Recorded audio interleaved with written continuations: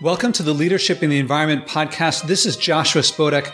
We bring you leaders acting on their environmental values because too many people told me, I want to act, but if others don't, then what I do won't matter. We're here to make it obvious that you're not alone. You're part of a global community, a majority. Also, too many people told me, doing small things doesn't make enough of a difference and big things take too much work.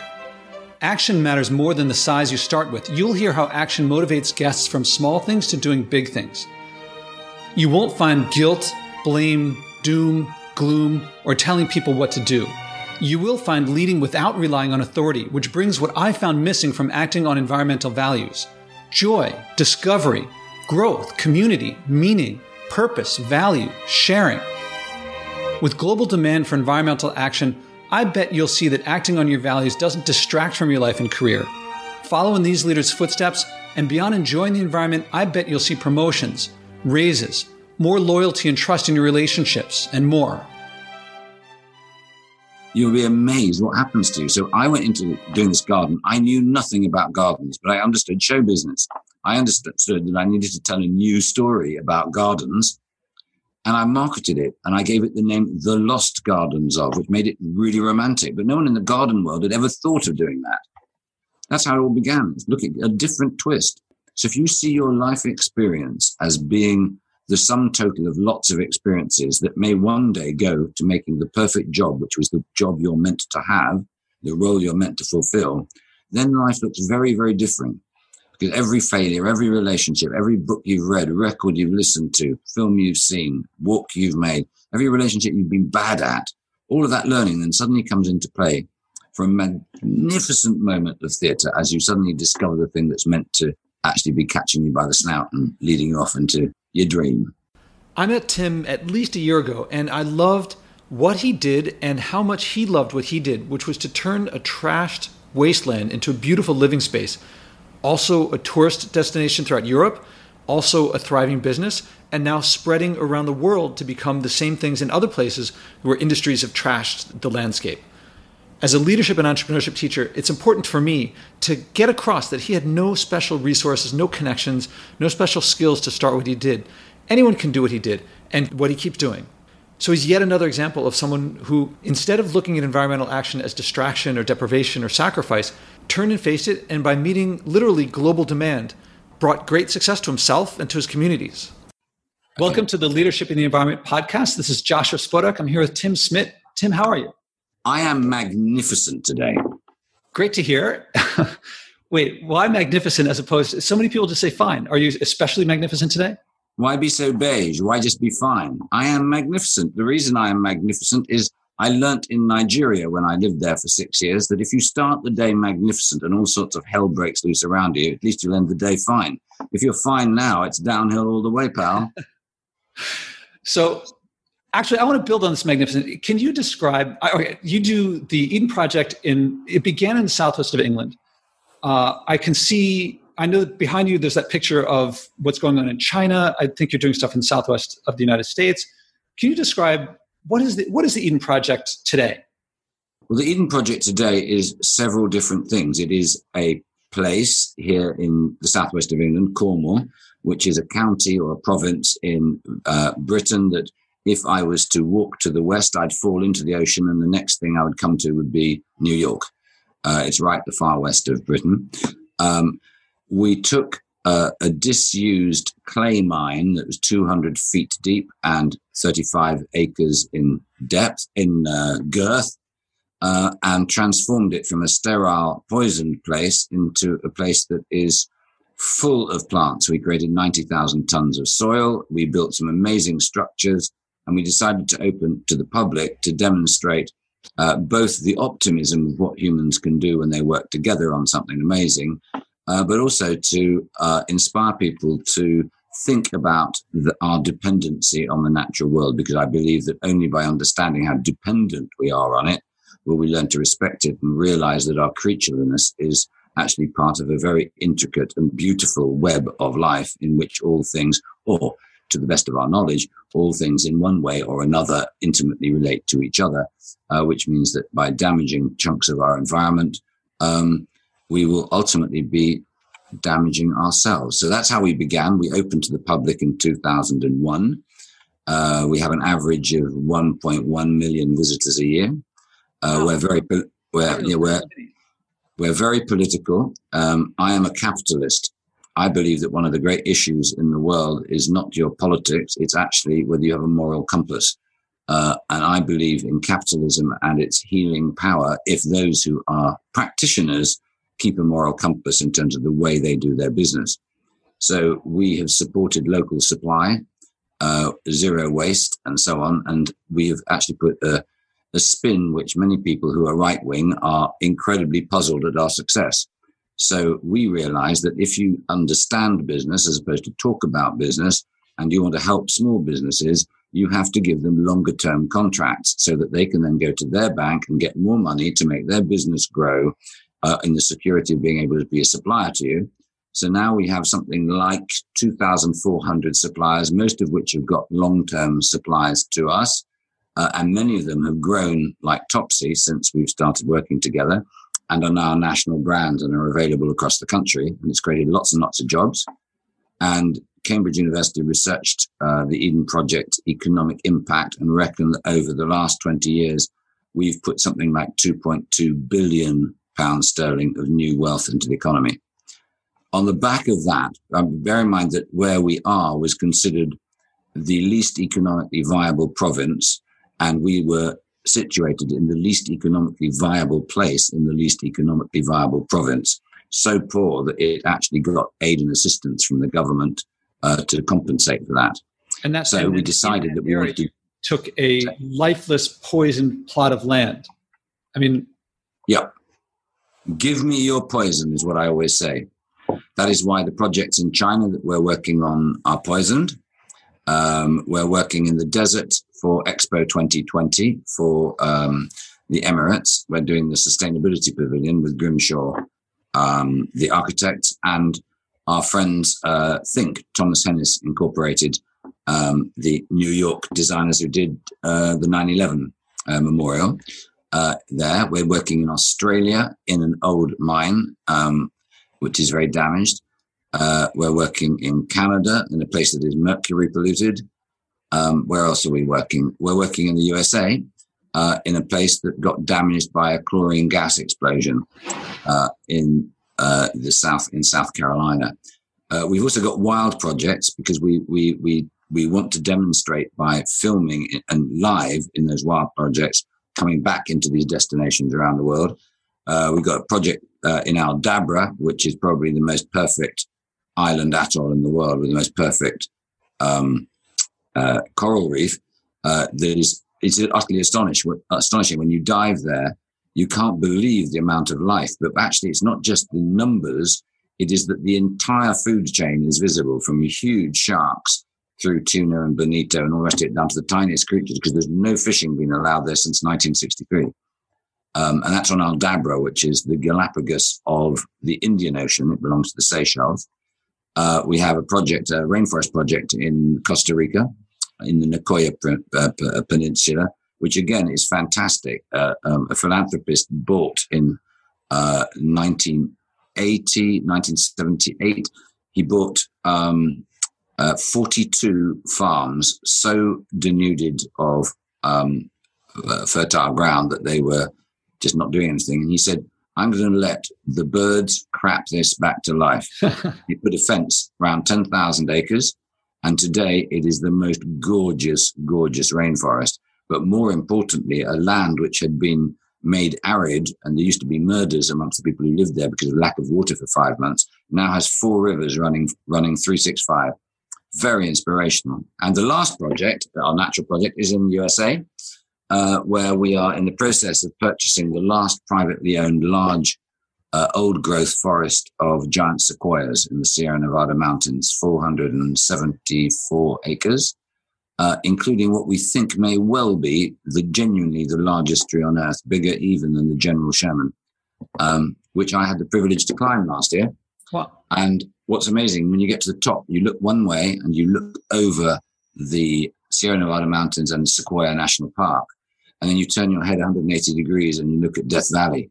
It's biblical in terms of its meaning, and it's even more biblical in the sense that under your hand, under the soft bark of this marvelous tree, you realize that you're holding something that is 4,400 years old. It has actually outlived 37 complete civilizations from their birth to their peak to their death. And you wonder, well, maybe nature can teach us something. I think a lot of people out there, they think, I want to, the environment stuff, that's kind of interesting, but I got to get ahead in my career, and that's a distraction for me. And so I'll get to it when I can, but I really got to stick with what I'm doing. But I keep finding people who, by turning and facing the problem, or turning and facing something that people care about and acting on it, then they become leaders. Or how did things begin for you? I don't want you to, I don't want to bore you and have you tell the same story you've told many times, especially if it's already out there. But did you envision all of this? No, I didn't. And I think those who are the most effective leaders have feet of clay. The people who are the most brittle are actually those that claim perfection. I think occasionally you might have a takeaway Indian meal, and you might need redemption because you had something that had to be thrown away. It doesn't matter, provided your journey is on a way, is going in the right direction. And I think one of the problems people have is they think that things are big. The Eden Project is big. What I do is big, but it actually comprises lots and lots of smalls, all linked together. And that's something that most people don't understand, that most people are looking for a dream. They're looking for an adventure. And if you can create a stage and a story that is big enough, it is strangely easier to do than a rather more modest story, because everybody has a little grain of disappointment inside themselves when they look at themselves in the privacy of their own room and they think, what could I have been? What could I have done? The people who are the best in the world to work with are the people who are already in their 50s and 60s who feel as if they've betrayed their past. These are the people, like if I was a Jesuit, give me a 7-year-old and they're mine forever. The people who are really, really fertile ground are the people who are, as I say, of a certain age, and you say, hey, it's not too late. There's an adventure still to be had. And they will work and work and work and work. Eden was built on a mix of people over the age of 50, mentoring people who are under the age of 25. And the reason for that is that it's a cliche, but the older people know that you need the young people to be leading from the front because they don't know it can't be done. Whereas the older people actually suspect it can't be done, but if it can be done, it will be done by people who don't know that it can't be done because they won't be allowed themselves to be talked out of it. So I've always known that. I've always known also that where we are mad as humans, we talk about capital all the time. We talk about money as if having no money will get in the way of doing a lot of things. I made my career I started as an archaeologist. I then joined a rock band. And when I was in a rock band, I had no money. But I did know that the best studios in the world weren't working 24 hours a day. The best engineers weren't working 24 hours a day. The best musicians weren't working 24 hours a day. So if I could persuade them to come and work with me and to allow me to use the studio for free, and then I paid them back if it worked out, that was going to be the secret to actually having capital that wasn't mine, and I borrowed it. And that's how it worked. I made record after record after record, and I got paid for it, but none of them was successful. I was a loser for year after year. But I got record deals, and I paid everybody whatever their share was. And then suddenly I had a very big hit in Europe, and I then had several more. And eventually I got bored and rather depressed by the music industry and decided to move down to the far west to Cornwall.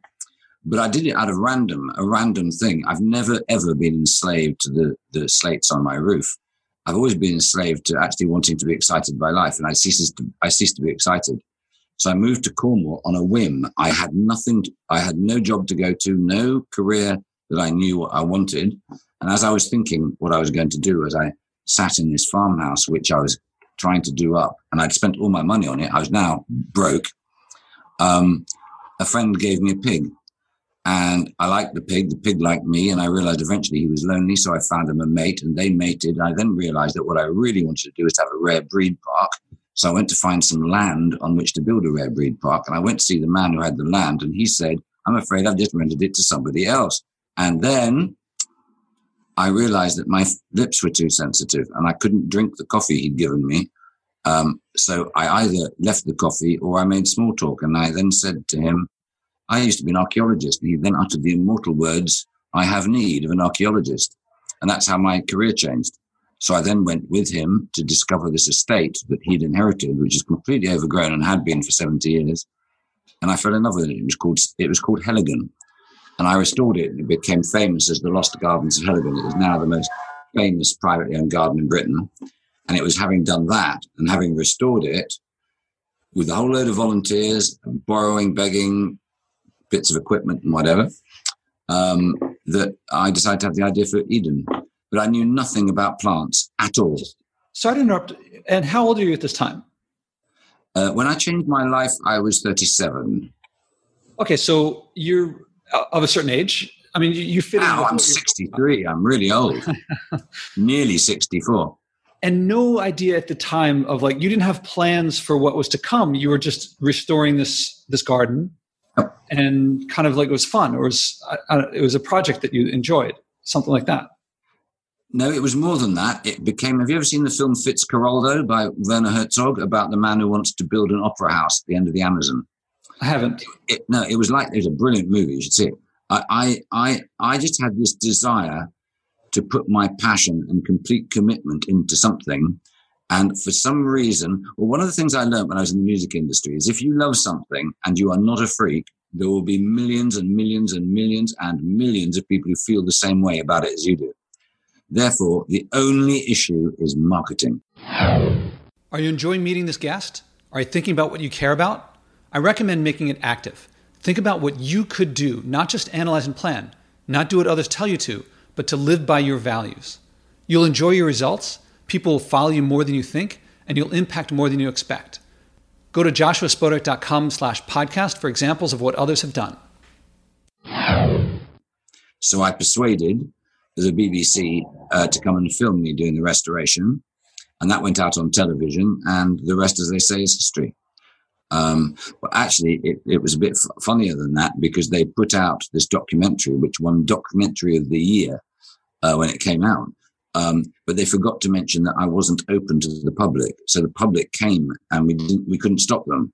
So we actually ended up with 40,000 people coming in our first year without intending to be open. So we developed a career by accident. Well, you see, the thing is, careers and great adventures are things that happen to you along the way if you are passionate about something. A lot of people think too much.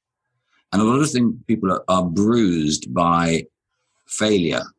You see, I learned in the music industry what it's like to have people look down at you. And, it was a nightmare. You go to a party. What are you? I'm a musician. Anything you've done I may have heard of? No, not yet. And a little bit of you dies in terms of the way their eyes go a bit dull on you. Oh, you're not very interesting. Another loser pretending to be a musician. And then you meet record company guys who say they'll phone you back. And this is pre-mobile phone days, yeah? So you wait by the phone because that's the only way you'll get the thing. And you're in for a whole day waiting for that phone to ring to tell you whether they want to sign you or not. And then you think, maybe it's tomorrow. So you wait in again. And then another bit of you dies as you realize that they do not care. You are nothing. You are like a bit of chewing gum on their feet. And that taught me a heck of a lot about what has made me successful. Never, ever treat people like that. Never treat people like that. Because the person you talk to today that may be having a hard time could be brilliantly successful tomorrow doing something else.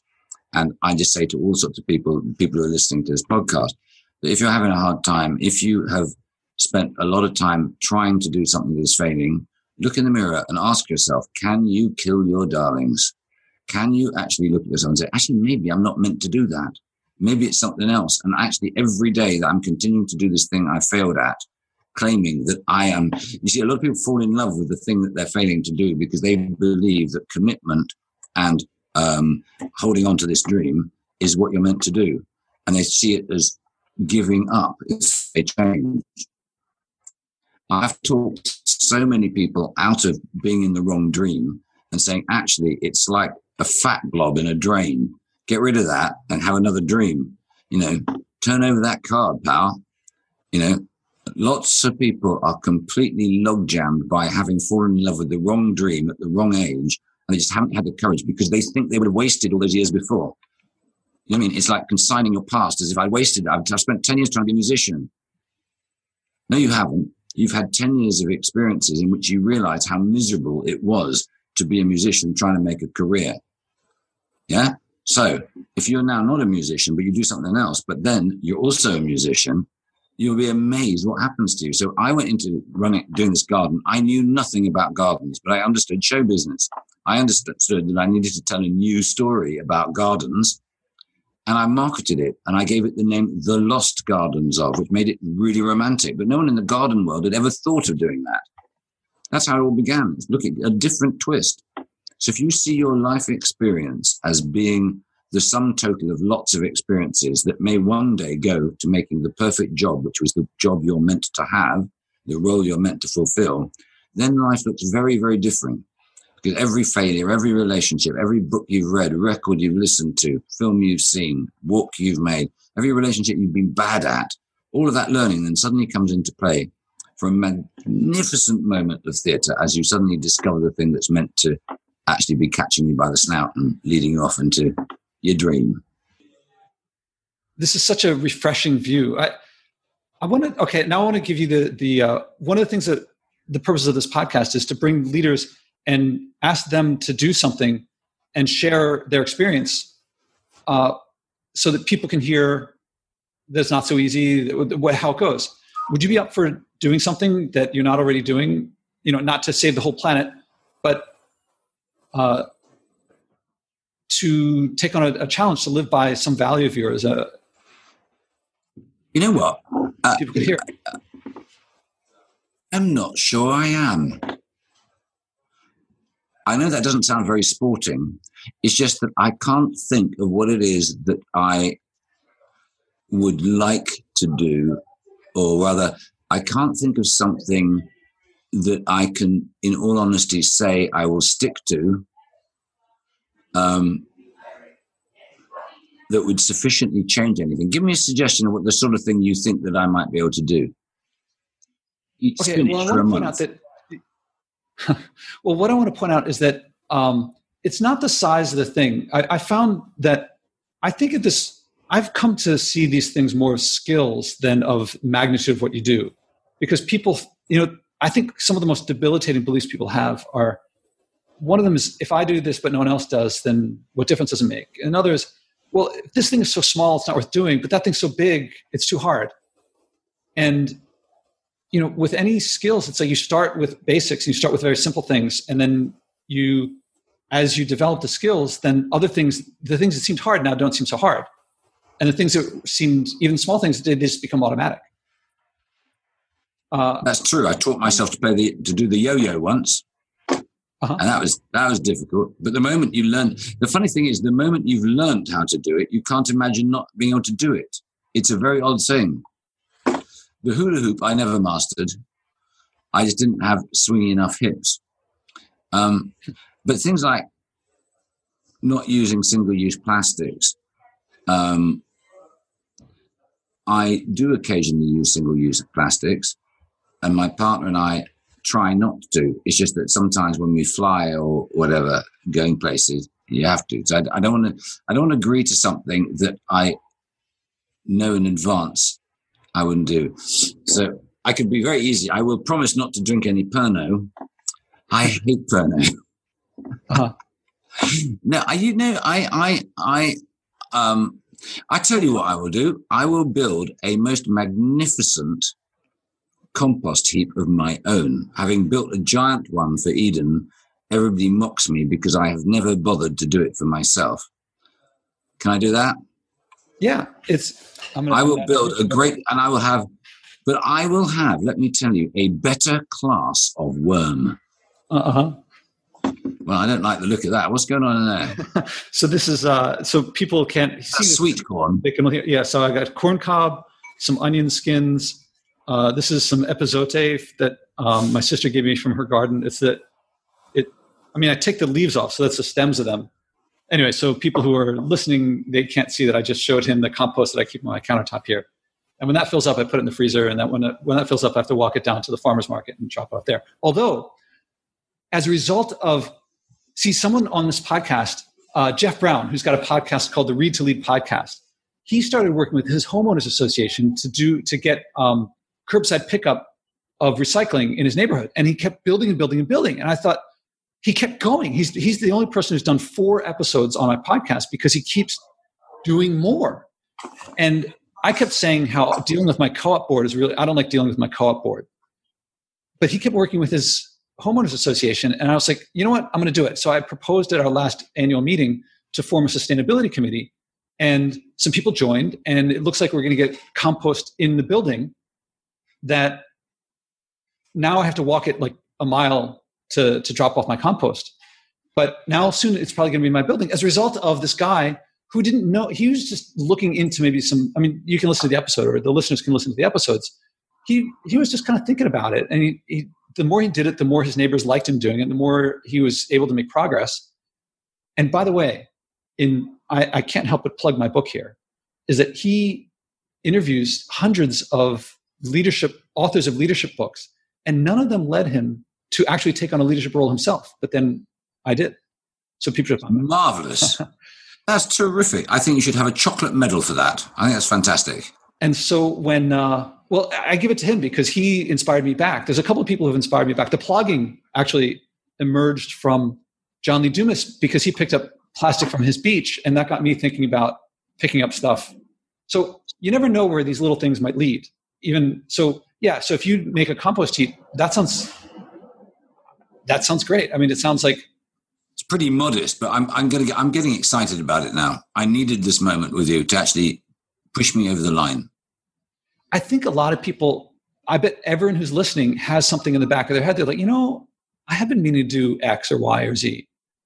And then when they hear that other people are doing something, I think that enables them to do it. Because we're, as you said before, I think it was before we started recording, we're herd creatures. We like to follow people as much as we say that it's easier to do what other people are doing. But everyone's doing these things in their own way, but they're not really out about it. No, that's right. They're not really out about it. But I think one of the things that we need to watch in the so-called environment movement, I don't want to be in the environment movement anymore. I don't want to be there because I think this is just citizenship. And the moment you define it as other by being the environment movement, it feels a bit weird. It feels like it's got a bit of worthiness. I've never liked worthiness. I've always hated worthiness. I've always wanted to be with people who are flawed.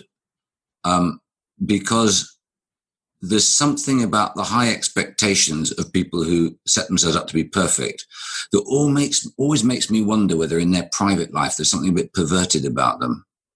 Do you know what I mean? It's a bit like Roman Catholic bishops. Uh-huh. Yeah, I was once, I think I was at a date with a girl, I forget. And she said it in a way that I knew it, but she said it so bluntly. I was like saying how I felt like I was a little odd compared to others. She looks at me and she goes, Josh, nobody is normal. Yeah. And it's such a liberating realization. And the whole point of meeting someone is to learn their idiosyncrasies and quirks and stuff. And I used to look at like the Gap and Banana Republic and think, well, that's where normal people shop there. But no one's normal. Everyone's got their thing. That's exactly right. No one is normal. And the only thing that gets in the way of good relations between most people is when they have this issue that they suddenly think that their normal is the normal. No.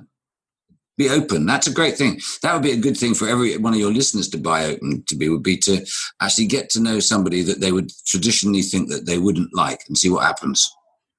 Yeah, it's develops a whole set of skills that I am at the very beginning of learning.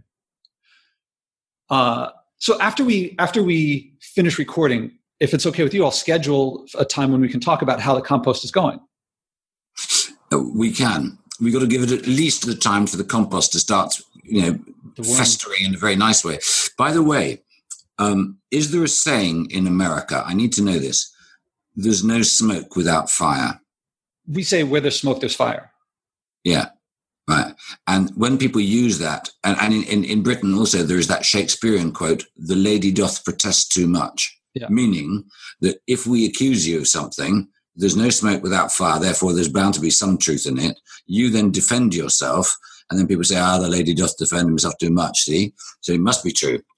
Now, I have got the ultimate defense for you. It will be worth you having spoken to me for the last half hour just for this. Uh-huh. When someone next says, there's no smoke without fire, you know what the answer is? Yes, there is, in a dung heap. I envy, this. I look forward to hearing how it goes. I hope you enjoyed hearing how someone who couldn't think of anything to do environmentally, in a short period of time, he found something that he took on, and it sounds to me like he's going to enjoy this compost heap with all the worms. I also hope you enjoyed hearing how Jeff Brown's and John Lee Dumas's progress led me back from their conversations with me on this podcast, which I recommend you go back and listen to. As an aside, my building's sustainability committee, it formed. I suggested forming it, and they said go for it. People are now stopping me in the hallway, thanking me, and volunteering to work on it. Work that I would have thought I would have had to do, they're doing. So that's been successful. One of the first things we're doing is we're getting in-building compost collection for curbside pickup by the city. So we're one of the first buildings in Manhattan to do it. We're not the first, but we're one of the first. As far as John Lee Dumas' stuff goes, today I went plogging earlier. Back to Tim Smith, Sir Tim Smith. I heard passion, loving what he does, global leadership. And that's from out of being a rock musician, which probably was a lot of fun, but didn't prepare him for anything here. Sounds like not a bad life. And I wonder for yourself, what disasters are around for you to fix, for you to achieve similar success out of disaster? Does hearing leaders acting on their values make you think of yours? Nothing will make you feel better than acting on them. Value means better. Acting on your values means improving your life. Committing publicly helps many people and builds community too. If you want, click on Commit to a Personal Challenge to share what you do with this community. You'll be a leader among leaders. We're more than a podcast. We're a movement to share how acting on environmental values means fun, joy, growth, and so on, not sacrifice or deprivation. If you want to join or help, contact me at josh@spodek.net or at joshuaspodek.com/podcast. You'll grow as a leader, you'll enjoy yourself, and the world and your communities will thank you for it.